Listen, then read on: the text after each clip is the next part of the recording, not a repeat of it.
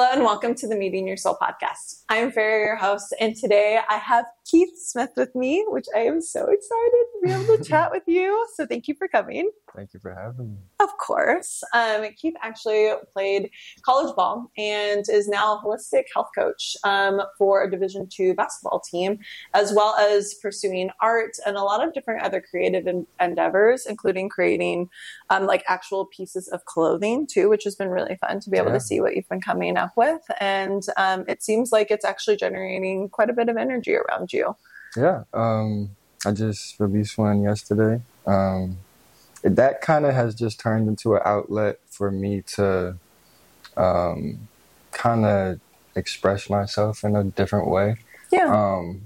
But I think I like the fact that I've been able to balance it out with the holistic coaching. So it's not like I'm relying on it, because I feel like it adds a little pressure to it that I don't like. So just like trying to navigate that whole thing. It's just, once I stopped playing basketball, trying to figure out what to do next was kind of something I went back and forth on for a while. So I feel like I'm now settling into what I'm going to more focus on. So that's incredible. Yeah. And well, that's like, I feel like now I just need to open that can of worms, because I feel like that's a layered kind of presentation of something, because it seems like a part of your self-discovery journey, which, you know, is that kind of the root of this podcast, is to be able to understand kind of like what passions and what's pulling you. And I feel like you have a few things that are pulling at your heartstrings at this moment, which to be able to express yourself creatively, but then also to kind of honor like the lineage of like your family and also just like your life and playing basketball. Yeah. And to be able to serve players and to be able to give them that kind of like one up in their game. Yeah, for sure. Like the stuff I'm doing now and learning with the coaching is stuff that I wish I could have had access to when I was playing. And I started pursuing that for my, like, doing the work myself at the very end of my athletic career. So it's changed my life, to be honest. And I just want to, tell people, because I wouldn't want to call it therapy, but it's in that world. And people where I come from aren't really comfortable doing that type of work and even asking for that type of help. Yeah. So I just think if, I enter the space, I could be somebody that could maybe more normalize it to at least my community and athletic, like, especially basketball. I mean, I think basketball, you're not taught how to process through how you feel. And you're just really taught how to perform. Yeah, right? Just like grind it out. And it's either you mask what you're feeling through certain things, or you're taught to like suppress it now. Yeah. So I think it could not only improve mental health for all athletes, but if you like pursue it early enough, it could add like a skill to your whole game. And so that's kind of what that is what, I want to offer and help people with. That's incredible. When it sounds like from personal experience, you're like, now that I have these tools, I wish I would have had them earlier. And now this is an opportunity for me to be able to up-level other people that are going through similar things and probably don't have the same skill sets or knowledge around this area. Yeah. And for those of you that are unfamiliar with like health coach and holistic health coach in particular, how would you describe it to someone that's never heard of it or is kind of curious about that? It's a comprehensive approach to feeling better, I would say. So, like as a basketball player, we were provided strength and conditioning coaches and nutritionists, but didn't really have anybody that you could talk to about how you were feeling. And you didn't really have anything that you could connect the dots about, like, why do I feel like this? Why does such and such keep happening? Why am I not, maybe having the best experience with my coach? And so it's kind of bringing all that together where It's, you know, making mind and body connections, and kind of connect. Like, there's nothing in the body that's not connected. Like, how you feel has a direct correlation to not only your physical health, your mental health, but your emotional health, spiritual health. So it's just kind of bringing that all together. And it's kind of funny because there's never, every single person who asks me what it is, there's never never the same. I don't like describe it the same time, same way every time I talk about it. So it's really just a comprehensive approach to health. And so it's like, it's always been interesting to me because there's no real, other than just being guided by my coach who I've done the work with, there's no like doctorate program to like get the schooling on it, or which has been something I've had to like work through, just because I'm partly like, and I'm working through this, but I have for a long time been more of a perfectionist type person where I think everything has to line up and feel perfect before I start. But I've been able to kind of break away from that and just kind of jump in the pool before I know how to swim. And, you know, so it's a long answer, but. No, it's okay. Like, and you've been working with a holistic coach for how many years now? Through a little over 3 years. 3 years. And how has it benefited your life? It's changed my life, I think, I think if I wouldn't have found him and done the work, I think I'd be much less happy and just in a dark place mentally.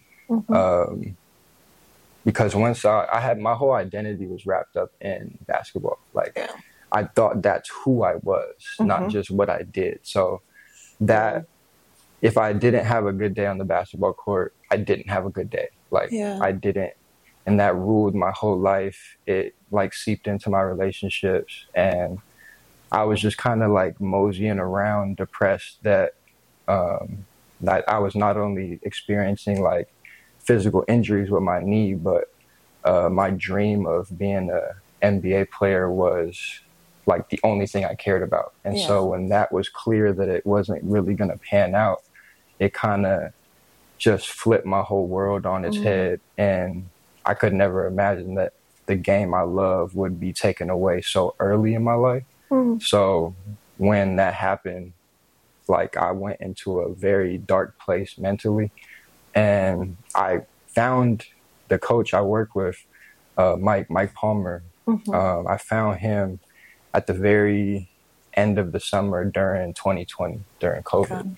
So just like after all of us, we were all isolated, and it was kind of a blessing and a curse, because, you know, nobody wanted to stop life, but also it allowed me the time to like kind of reset and figure out what I was going to do next, and kind of process through what had just happened. So at the very end of that, I found him and started talking to him. And then just little by little, I started to make connections and figure, like, basically answer some of the questions that wasn't making sense. Like, why is this happening? Why do I keep hurting my knee in the same place? Actually, the first time I talked to him, we talked about something and my knee felt better on the phone. And so after that, I was like, I had tried every treatment. I had tried every therapy, every drug you could think of. And after that phone call, I bought in. Like, I was like, I feel better now than I have after doing like all the physical things you can do to try to heal this thing. So I just started to, you know, call him on a regular basis, talk through things and figure stuff out. So yeah, it's been a journey ever since then. It's just been kind of like talk to him when I need to. And then this past summer, I had my first art show. And after that, it was it was a weird feeling because I was really happy, like really just like I can't believe I had an art show, and I've been kind of, it was like a new passion of mine that I was pursuing. But when it happened, it was like, oh, this isn't how I thought it was going to be, like feeling wise. Like it was great. It turned out better than I thought it could be. But it didn't feel fulfilling in a way. Like it just felt like it happened and it was like, okay, what next? But I thought it was going to feel different. I thought it was going to be like, oh, this is... It was going to be like the answer. Yeah, exactly. I thought that was going to be the answer to some of my problems, and it wasn't. I thought it was going to like replace basketball. And that's what I was wondering. I was like, did you feel like it was going to be that new like driving force for you that basketball had been for so many years? Yeah, that's what I thought. And when I woke up the next morning, I was like, something feels empty. Like, so not in a sad way, but it was just like, that wasn't it. It didn't satisfy you the way that you were hoping it to. Yeah. So after that, I talked actually to Mike about it, and he just kind of he just asked me like, would you, that's when I actually figured out like, oh, I'm not what I do. Like they're separate. Like I can do anything. Yeah. It doesn't necessarily mean that like that is my identity. That's your who I existence. am. Right. So how you serve the world can be separate from like who you are as a person. Right. Yeah. Right. So after I kind of had that aha moment or something clicked in me, and I was like, oh, so I could just do whatever. Like I don't have to, like, even I can still do art. It doesn't mean I'm an artist, but I create art. Like there can be a separation there. And if people don't, like some people do believe like their purpose is to be an artist and do that full time. And it's not taking anything away from them, but I just think it's something that I learned that it's like, you're not one thing. Yeah. You can be multidimensional, and that actually, I think that that's more realistic. I think when people put too much pressure on one particular area, it almost puts them, you actually like in a way, maybe even unintentionally put yourself in a box to be like, I can't explore anything else because I have to be completely focused just on this one area. Exactly. Yeah. But I think we're all evolving. We're always changing. We're always like, and incorporating different things that fuel us and that we feel connected to. And I think being able to jump into whatever pool that is on that day, it's like there's a freedom in that too. And keeps us, I think, exploring. And honestly, I think more innovative. Like one of Albert Einstein was known for like, he was obviously a mathematician, but like was known for like playing the violin and was like very passionate about like art and music. And like, they also say that that's why he was so brilliant, was because he never tried to just stay in one box. Like he was very versatile. And I think that there's a lot of power in that too. Yeah. I did not know that. That's really I was like, cool. I read, actually, if you want to, it's over 500 pages, but it's his biography, and it's one of the best biographies I've ever read in my life. And I was like hooked, and I've had like such a new appreciation for him. He was kind of a dick. I will be honest about him. And there's some like stories about it because he wasn't maybe the most like charismatic person necessarily, but his view of the world and how he saw it and how he showed up was just really unique, and he really owns his individuality in that way. And I can always respect someone that stands by their opinions, even contrary to what everyone else is saying around you. Because he wasn't respected or even acknowledged by the physics community for a really long time, because all of his philosophies went directly against Newton's law of physics, which then would like literally change everything for everyone. And so like they were trying to kind of ignore him for a really long time. I don't think he got acknowledged until he's in his like 60s or something like that. And he'd been doing it for like 40 years.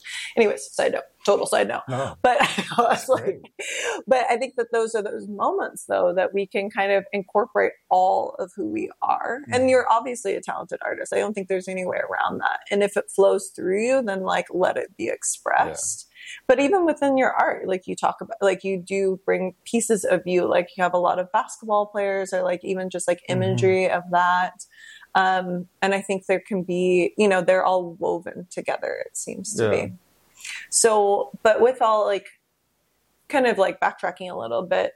So started out, main vision was to play basketball. And was that like ingrained in you since you were a kid, or like when did that dream start?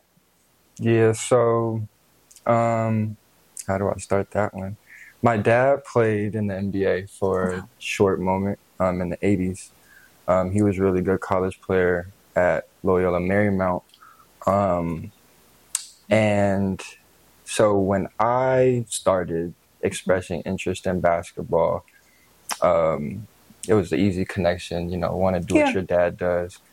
And I just was always pretty tall. Like I was always coordinated. And from a young age, it wasn't really hard for me. So I would just pick up stuff quick. And I gravitated towards basketball out of all the other sports I tried. And then in 5th grade, I started playing for Rotary here in Seattle. And I just basically dropped every other sport. Like I was just like, I know I want to play basketball. I'm done with football. I'm done with soccer. My other side of my family is big soccer coaches and players. But I just was like, you have an athletic family all around. Yeah, I do. But yeah, I was just dead focused on basketball. Like my favorite player was Kobe. And, you know, just watching his work ethic growing up, I just kind of was like, that's the I don't know the word. The holy grail, if you will. Or that's the model. Like that's who I'm looking to, you know, pattern my game after.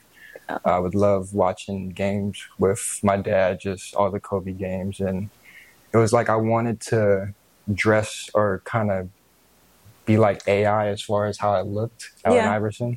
AI, like it's crazy you say AI now and people think you're talking about artificial intelligence. Yeah. But Allen Iverson was like my person that the culture of basketball, like the hip hop side of things, like I wanted to have the braids and the headband and the shooting sleeve, but I wanted to play like Kobe. Like I wanted to be Kobe. And so those two players were just real big for me growing up. And I just loved it. Like it was just something that was really fun. And then looking back on it, I think when that might have been, like I might have been taking it a little too serious at a young age but I didn't know any better. It was just like, I love this game. I want to be good at it. Like, tell me whatever I have to do to be good at it. I'm going to do that. So I just kind of cut out distractions, especially when I got to be an 8th grader. I grew to be 6'1". And then from 8th grade to 9th grade, I grew to be 6'4", and then stopped growing at about 6'7". So I was just tall and skilled for my height. I could play a lot of positions, and so it just blossomed from there. But yeah. And I'm sure a lot of the adults in your life were like, you want to do this, you're literally equipped to do this. So like, let's like go forward. Yeah. And it's weird. Like I've heard a lot of stories growing up about you say you want to play in the NBA and people laugh at you, say like, oh, it's impossible. But in Seattle, like the community here, you would say that, or I would say that, and people would be like, yeah, well, probably. And it was almost a reverse effect. Like everybody thought I was going to be an NBA player. And I was the one internally that was like, there was like a small voice that was doubting, like, and really? That's kind of why I was so paranoid. I was like, really like, I have to work hard. Like it was like this switch that wouldn't turn off. So like to a fault, maybe I would just always be in the gym, and nobody was going to tell me different. Like, but because like, and as like a parent, it's like you see discipline within your child, and you're like, this is great. We want to cultivate this. We want to continue this. Yeah. But it was like it became almost a pressure I put on myself to like, oh, now I have to live up to this expectation. So that turned into a whole thing on its own. But I really think and I don't know, this is a story, just it's developing as it goes, because like obviously I didn't become an NBA player, but when I was 16 I first tore my meniscus, and then from then on tore it 3 more times before I got to college. But I had played so well with the injury that you know, people saw the talent, and you know, I still got scholarship offers, still got heavily pursued by colleges. So, and what was the first college that you went to? Oregon, University of Oregon. Yeah. Which is an incredible program. Yeah. We went to the Final Four my freshman year. Wow. That was a great experience. Got a whole bunch of teammates in the NBA, and are playing overseas. So it was like life-changing type stuff. Yeah. But yeah, so I was just surrounded by all of what I was getting ready for, what I thought was going to be a pro player. And it just slowly deteriorated. My knee just slowly deteriorated. But because it wasn't like a ACL type injury, people didn't know how bad it was. So like the doctors knew and my trainers knew, but because I never like tore a ligament or, you know, did something drastic that people are more it wasn't like it wasn't a dramatic severe situation, so everyone's like, oh, he's doing fine, he's okay. Exactly. It was like a slow burn almost. Like it was I slowly got worse. And the thing that what I wish I would have learned, what I know now, is like there was a burden on my knee. Like my body was telling me to stop. Yeah. And I wasn't stopping. Well, so your body was communicating with you. Right. And so that's what I learned the first time I talked to my coach, was I was holding expectations. I was holding pressure. I was holding just the weight of the world, like my dad's expectations, coach's expectations, my own expectations. And I was holding that in my knee. And so I learned the right side of your body is the masculine side, left side is the feminine. So there was like a lot of masculine just trauma in my right side. And the reason why I was like convinced is Mike predicted that on the phone. Really? I told him about my injuries and he said, it's the right one, isn't it? Yeah. And I was like, yeah, like it is. Yeah. And he was like, yeah. And then so we just talked through that whole stuff. And by the time we got off the phone, I could bend, because when I was playing, it had gotten to the point where I couldn't bend my knee past 90 degrees. Wow. So doctors were asking me how I was playing. They was like, you can barely even flex your knee. How are you running like on a regular basis? So yeah, after that call, I was bending it better.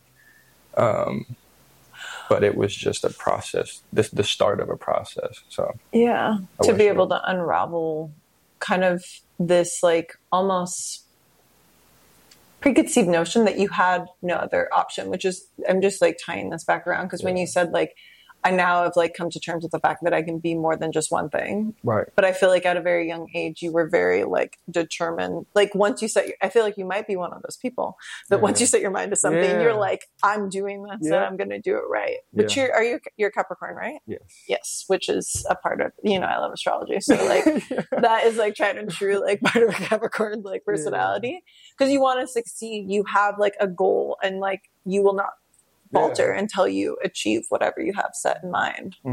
It's like having a purpose is very important to me. And even in between the moment when I was like, okay, I don't know if art is it either, there was a couple weeks or a month where I was like, I just had the best moment like of my short art life. Yeah. And I don't even feel happy now, because I know it's like I need a goal almost. Yeah.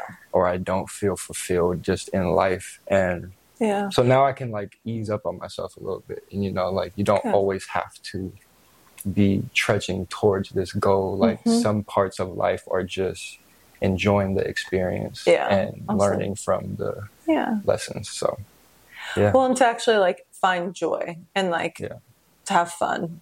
Mm-hmm. Yeah, it's hard for me to let myself just kind of have fun. It's weird. Like, no, I don't think so. Yeah, I wish I could be more just, I don't know the word I'm looking for. So like carefree or like, or like spontaneous, like almost like let go of some of the discipline. Mm-hmm. Like I love the fact that I'm disciplined, but also there's times where I'm like, okay, you're still like a very young man. Like you're acting like you're like, 40 already in some ways. I don't want to call 40-year-old people old, but whatever keeps us. But no, like I'm like, I'm still a relatively young man. Like still like you're in your 20s. Feel very like I still feel very like kid like. And when I'm with my friends, I can let loose. Be more playful. Yeah, there's something inside me that's like I never needed a coach. That was something I didn't think my coaches understood. Like, yes, coach me, but like you're not the reason why I'm working hard. Like you're not the reason why I'm focused. I just need you to help me. I need you to help me up level just because you know things I don't know. Yeah, but that's the thing. Like when you're 18, 19-year-old kid, there's some clashing there. But that's also why I want to help, teams and coaches and players, because I think the coach and player relationship is a very misunderstood one, where coaches don't always understand how to get through to their players. Yeah. And the players don't always know that like the coaches aren't trying to screw them. Yeah. It's just that the coach's job is to win. Yeah. So it's not their job to help you become what you want to become. Like that's your job. Yeah. And so there's this kind of tension that goes on within teams that goes unsaid. Interesting. But a big reason why that I figured out is there's this dynamic of loyalty and respect within relationships, and they go all the way back to when we're kids with our parents. So especially for male driven sports, well, female too, the coaches like represents your parent in a way. And that's what I was thinking.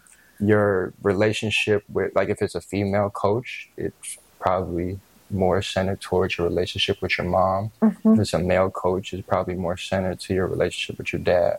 Yeah. And so if you go back and work on your relationship with your parents, your relationship with your coach can change. Wow. Yeah. So that's another thing I wish I could have known when I was playing.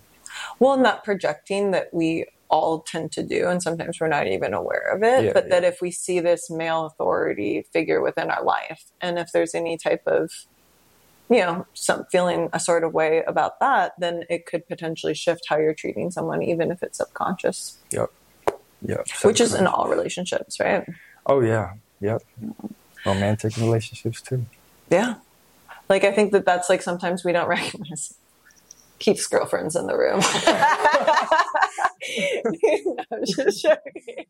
She is. But I think there's like, they looked at each other and I was like, little do you guys know. But I think there's this unknown. Like, I think if you're not aware of something, that it can easily control and maybe even change how you view and treat someone else. And like, it might be something that you're not conscious of, you're not aware of it, but once you do like kind of take a step back, become more of that observer and of like actually watch what's going on and like feel like actually inquire within of where it stems from, in any relationship it can make a huge difference. Allowing yourself to become the observer gives yourself the opportunity to be able to understand yourself on a deeper level. And I'm just curious, like, how has your self-discovery journey been? Because it seems like it's been tied in with kind of your purpose and how you've been like showing up occupation-wise to a certain extent. But outside of that, what does that look like for you? It's just kind of asking a lot of questions within myself. So, like you said, the whole observer thing.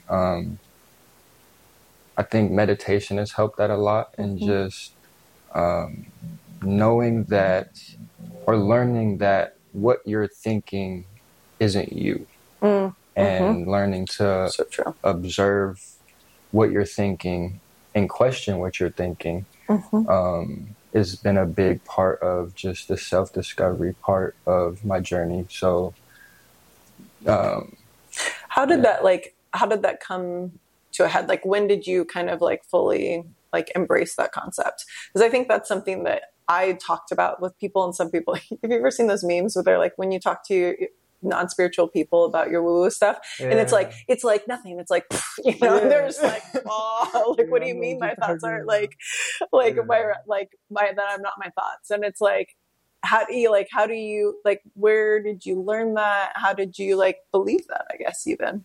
Just doing the work is, I don't know if you want to call it shadow work or reparenting, or there's definitely many ways to go about it. I'm sure a little bit of all of that. Kind of just being aware that there are multiple voices inside your head or your heart, wherever you think the thoughts are coming from, and knowing what voice it is. So a lot of the thoughts that we have are directly coming from our ego parts. And then, so when I just started meditating and starting that as a practice, a regular practice, I would just start to basically practice watching my thoughts instead of attaching to them. So whether it was a worry or me thinking that I was doubting myself, like becoming aware that, okay, that's not you. That's something you learned, or that's something you were programmed to think. Someone taught you this at some point in your life, and you believed it to be true. Right. And it goes all the way back to when we're like really small, like from 0 to 7, your brain is basically a sponge. And it doesn't matter if it's like that doesn't go away once you become like a more aware adult, or it just, those are the things that are kind of running your life until you become aware of them. And then it's just about if you choose to, reprogramming some of that stuff, challenging those beliefs. Right. And I think the best way for me the best way I found to do that is to just ask myself questions like, why am I thinking that? Where did I learn that from? Kind of take more of a curiosity standpoint. And just like, questions are kind of the secret weapon to challenge a lot of that stuff, because from what I've learned, when you ask someone a question, there's no threat to their ego parts. So you can kind of get through this like kind of invisible wall, the defense mechanism, right? So it's the simple thing of like, just think about the last time somebody told you to do something.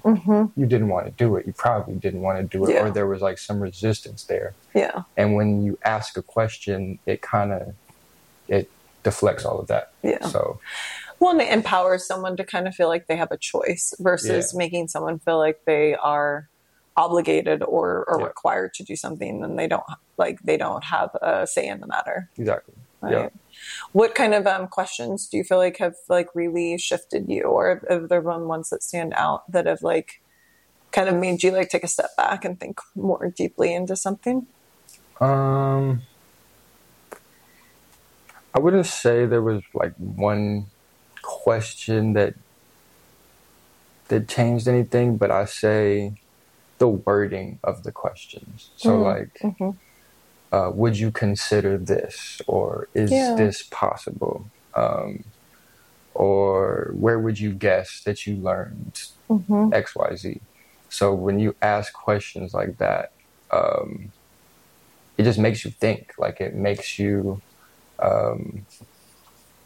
take a pause and I feel like a lot of us have this issue where we are just going and we can't just sit still and just consider something. And we feel like we're almost, at least I had this problem. Like I thought my life was on a stopwatch, and with social media, with all these different things that you see on a screen of like, oh, am I behind? Like, am I not good enough? Like, and it just feels like at times it can feel like you're racing the world. Like I have to make it, like I have to be successful.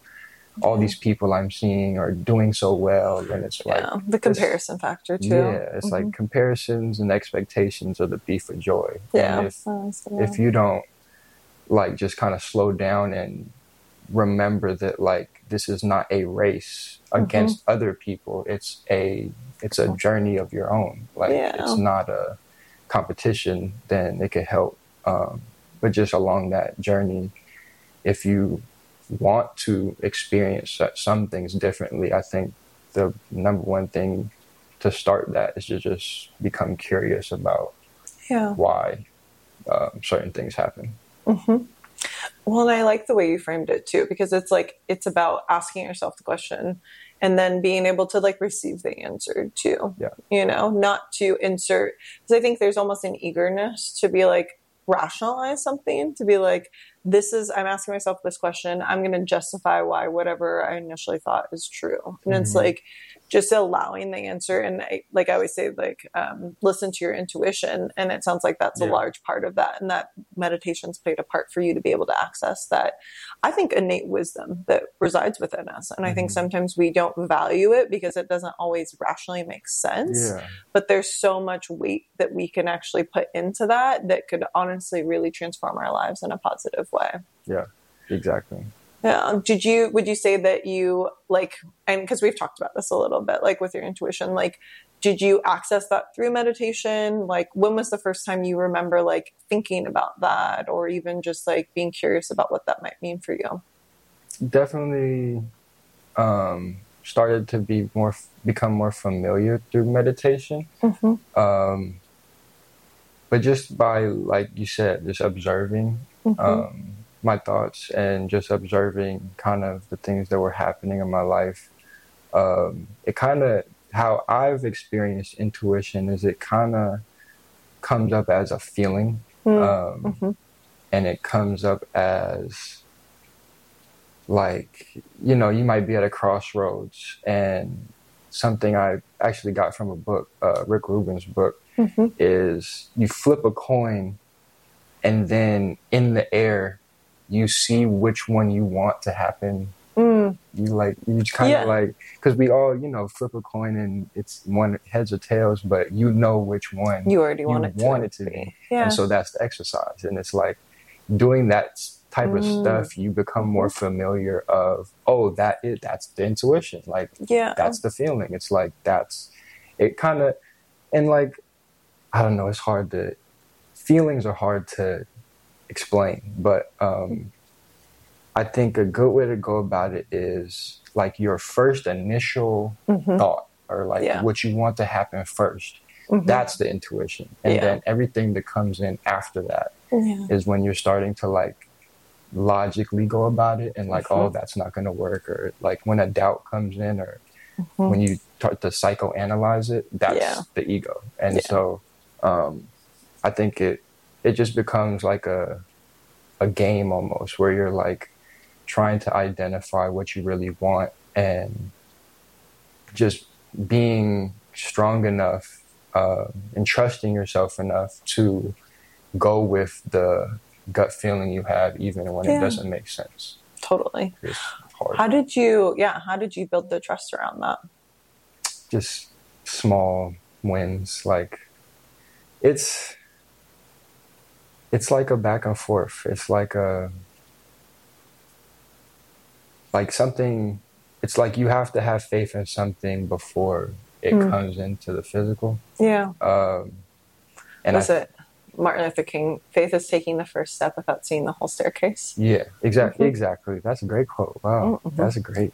It's one of my favorites. Yeah. Just because he said that, I was like, not that he didn't do an amazing a bunch of different things, but it's like that one, like, because it's so true. Because like you can't see, like, I think intuition's like you don't see the final, like you don't see the final destination. Mm-hmm. It's not all set out. No.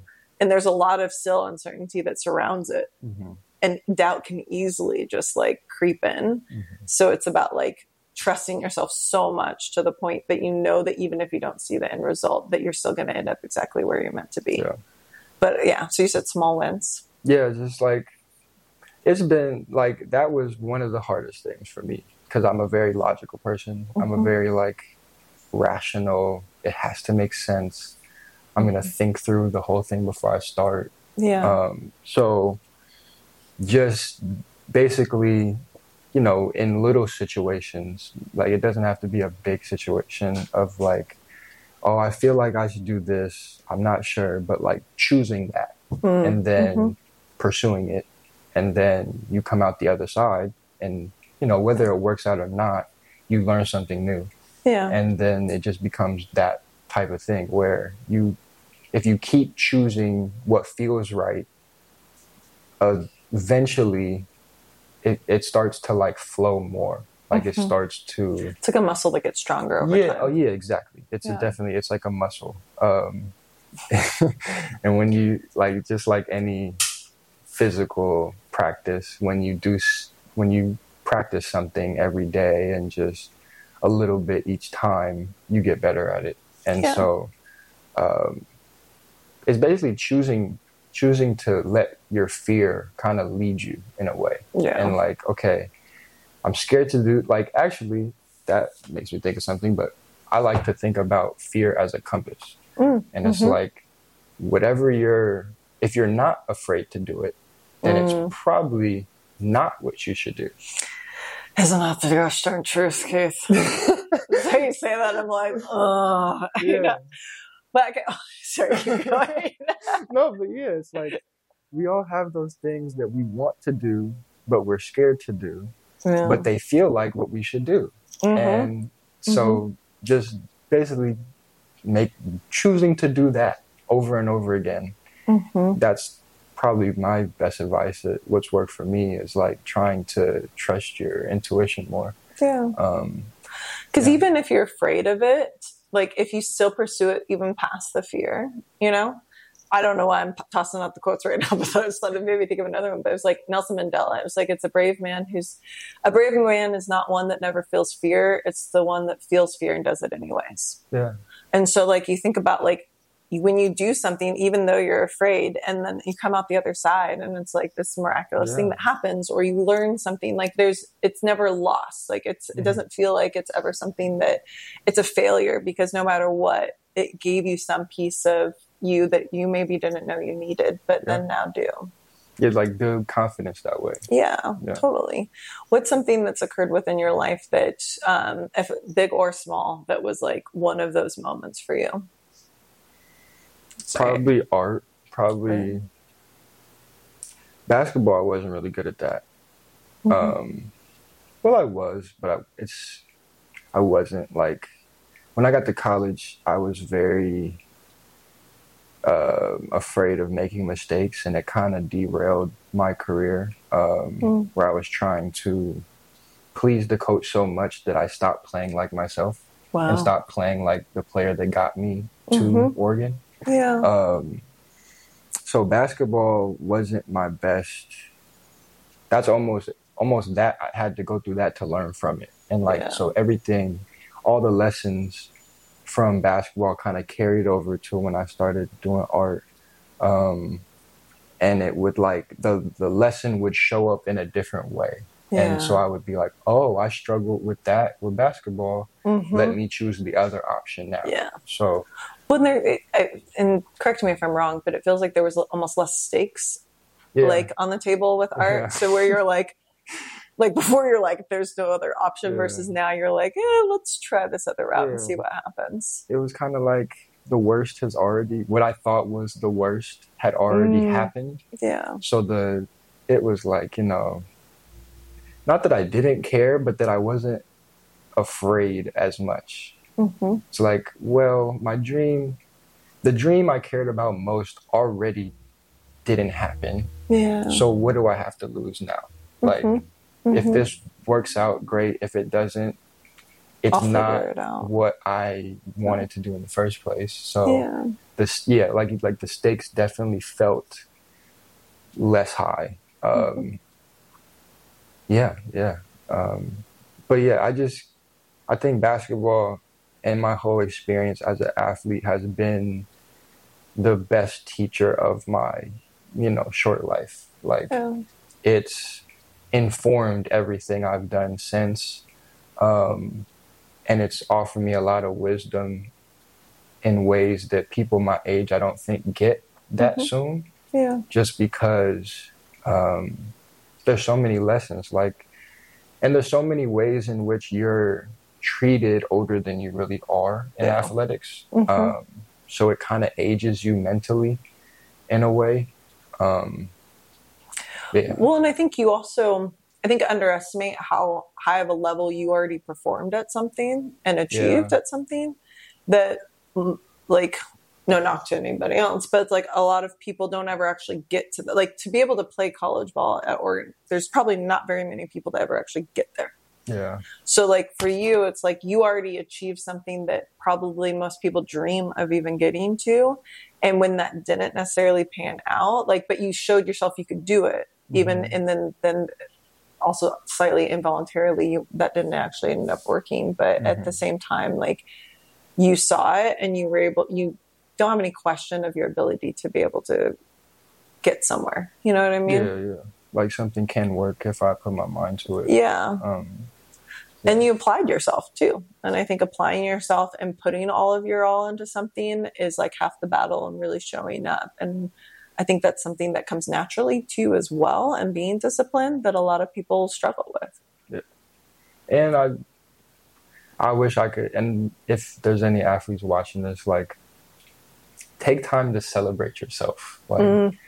Take time to, give yourself a pat on the back, because I definitely, and still to this day, there's a part of me that doesn't think I've done anything and doesn't think I've accomplished anything. But I think that's my own, stuff to heal or work through. But I think just when the goal is so like the NBA, any professional sports league, you not only have to be in the top %, but the top % of the top %. Exactly. So yeah, it just learning that failure isn't a thing. There's no such thing as failure. You didn't fail, even if you didn't make it to the supreme level of, whatever you're doing. And being able to celebrate yourself for what you did do and accomplish is something I would, advise or suggest anybody that's younger than me or that's in it right now. Just be able to, I think you can enjoy the moment. Right? Be more present, and not always looking to that next thing to strive for. Yeah. But being able to sit in what you're doing and appreciate it. Appreciate yourself for what you've done and are doing. Yeah. How are you exemplifying that in your life right now? What are you celebrating right now? It's a good one. What am I celebrating right now? I say I'm celebrating starting a new chapter with the holistic coaching. It feels like whatever I didn't, fill my cup with art, it feels like the rest of my cup is filled up with that. And I'm really excited about learning more about it, I'm just really curious about it. I want to read every book that I can find about health and wellness. And just celebrating that I didn't give in to fear of just kind of, because there's a part of me that it's I need to find a job. I need to pay bills now. So I need to, just, do something realistic. And I've held out on that for a very long time. And now it feels like I'm getting kind of, rewarded for that in a way where I've stepped into a position that really wasn't a position to start out with. And kind of creating my way as I go. And being able to help people at the same time, which something else I'm very passionate about. Just being of service. Yeah. Jamal Crawford, he's a very big mentor and big brother in my life. And just seeing him do that for our community growing up is something that I've wanted to also do in my own way. Just kind of doing that in my own way, giving back in my own way, and kind of making a career out of it is something I'm really excited about. So that's what I'm celebrating. Yeah.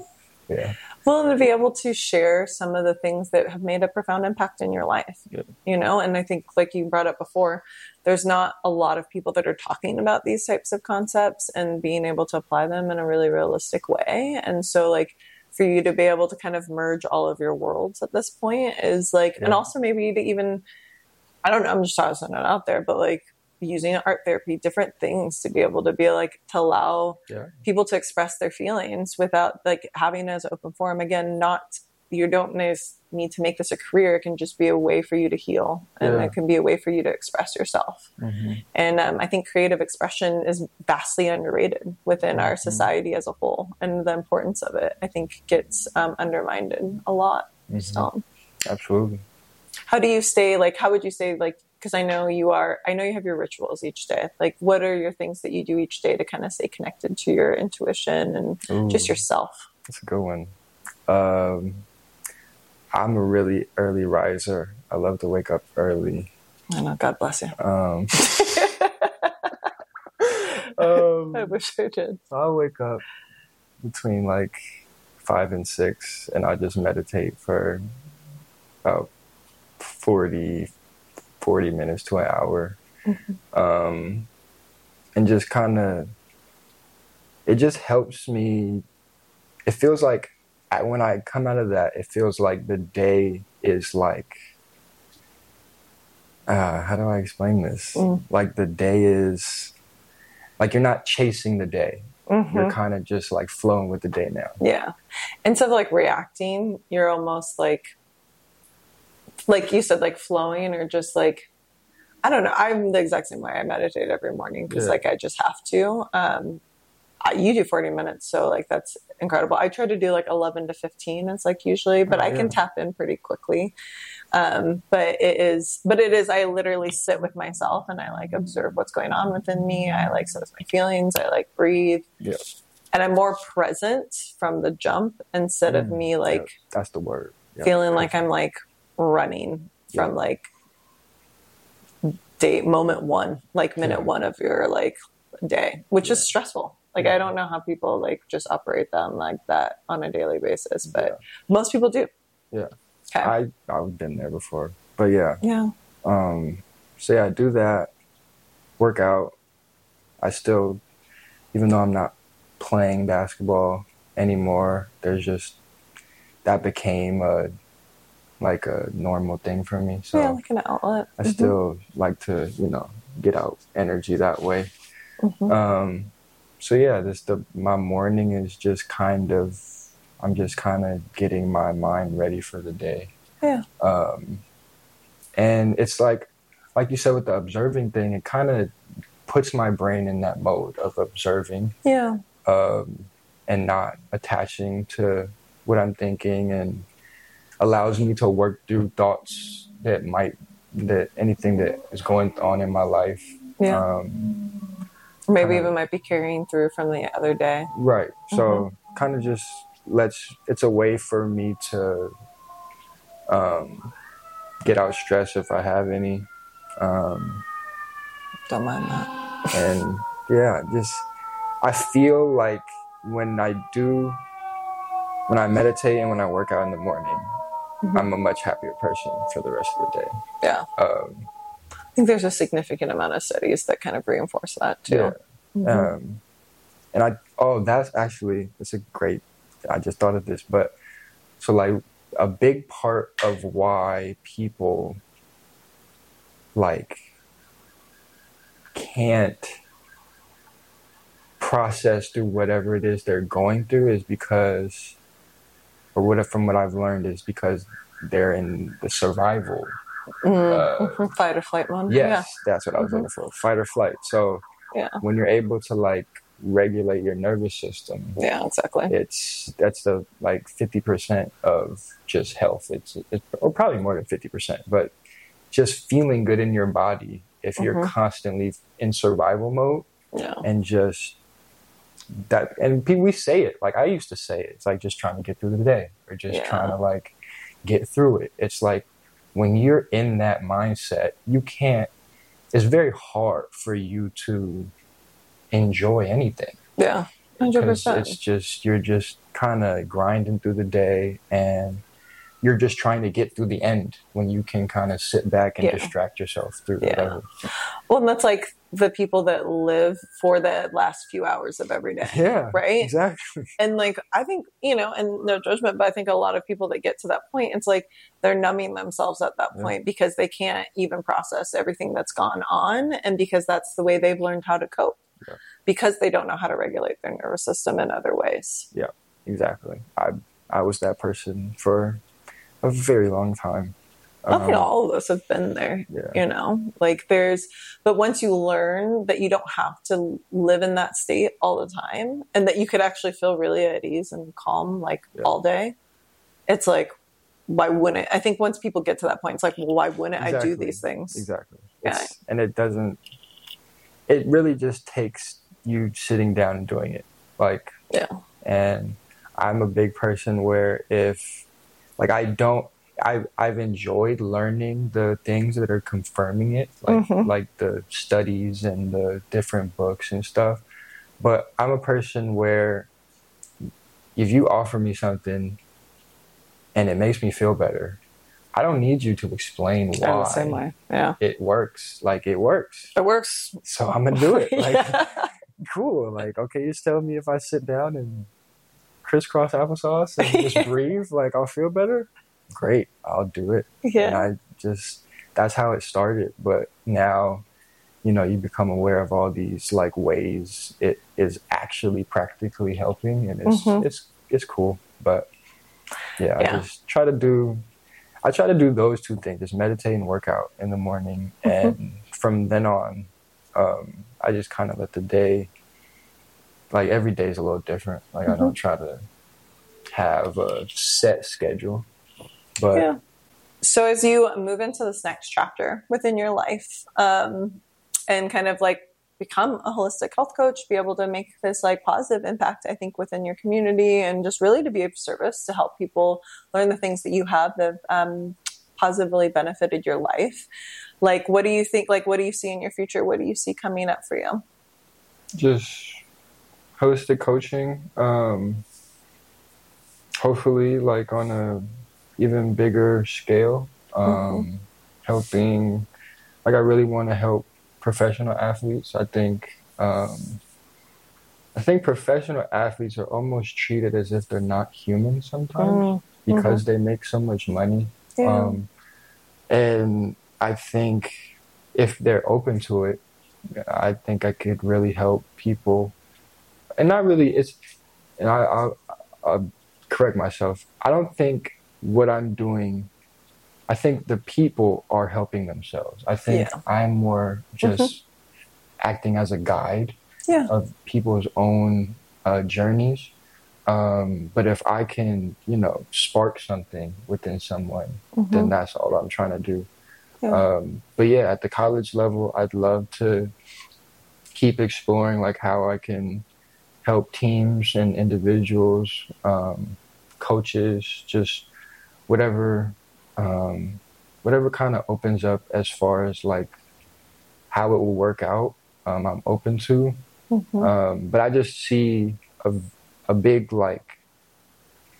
gaping hole in where people aren't kind of prioritizing athletes' mental health. Yeah. So I just want to kind of change that in a way in my own network and my own world.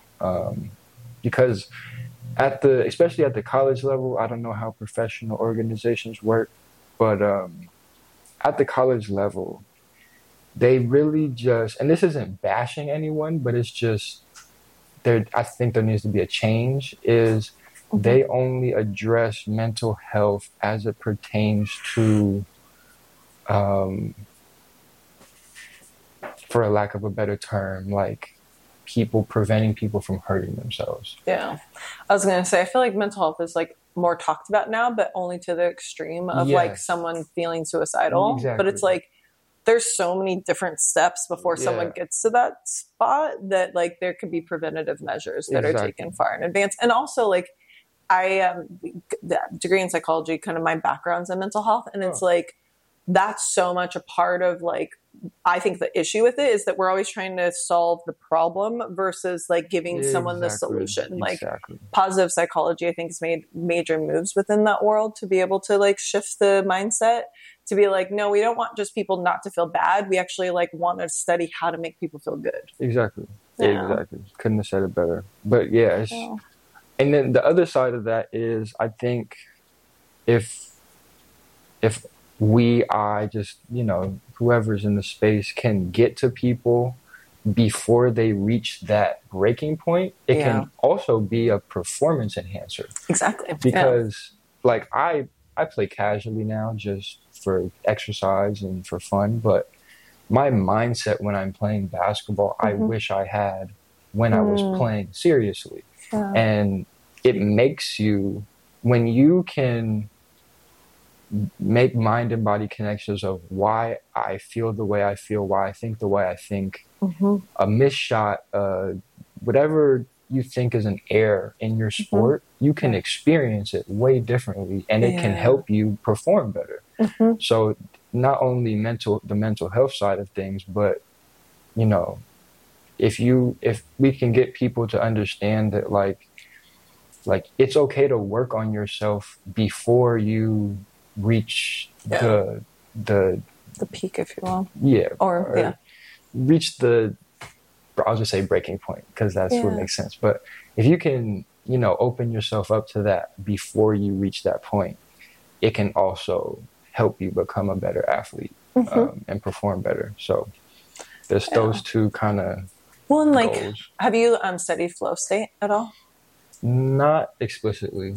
I was like, there's a lot of studies that surround around athletes in particular, and a lot of studies around Michael Jordan in particular, and that fact where he was achieving this flow state while he was playing basketball. And like Kobe Bryant, like they say when he turned into the Black Mamba was when he was in flow state, where like it's like full 100% presence, and it's just like integrating each thing, but like moving in such a manner to where you there's like, it's like that finesse that comes with it. It's like you did something crazy and you're like, I don't even know why I just did that. I've never done it before, but it worked, you know? Like it tends to be connected with this concept of flow state. And so I've done studies on it because the way I've accessed it is through yoga. And so it's always like, but then it's like, I don't know, like when I practice and I put together my sequences, I don't know why I'm doing obviously I've done it enough and I know the the anatomy of it all. So like I know why I'm doing it, but to find those little like flourishes and those little like extra points, it's like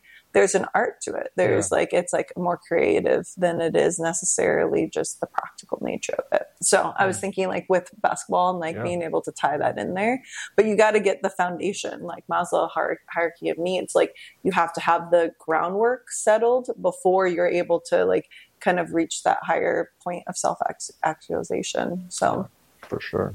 Yeah, it's like kind of manufacturing the zone. Yeah.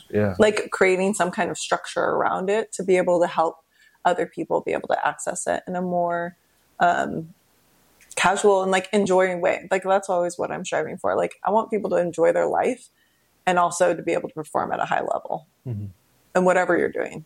So like let's like excel in like every area, but also like have some fun. Yeah. Because like life's too short otherwise. Yeah, I definitely would like to Come on. do that. Do that a little bit more. But yeah, and that's another way I could help. Just, you know, let your hair down a little bit. Don't forget to have fun.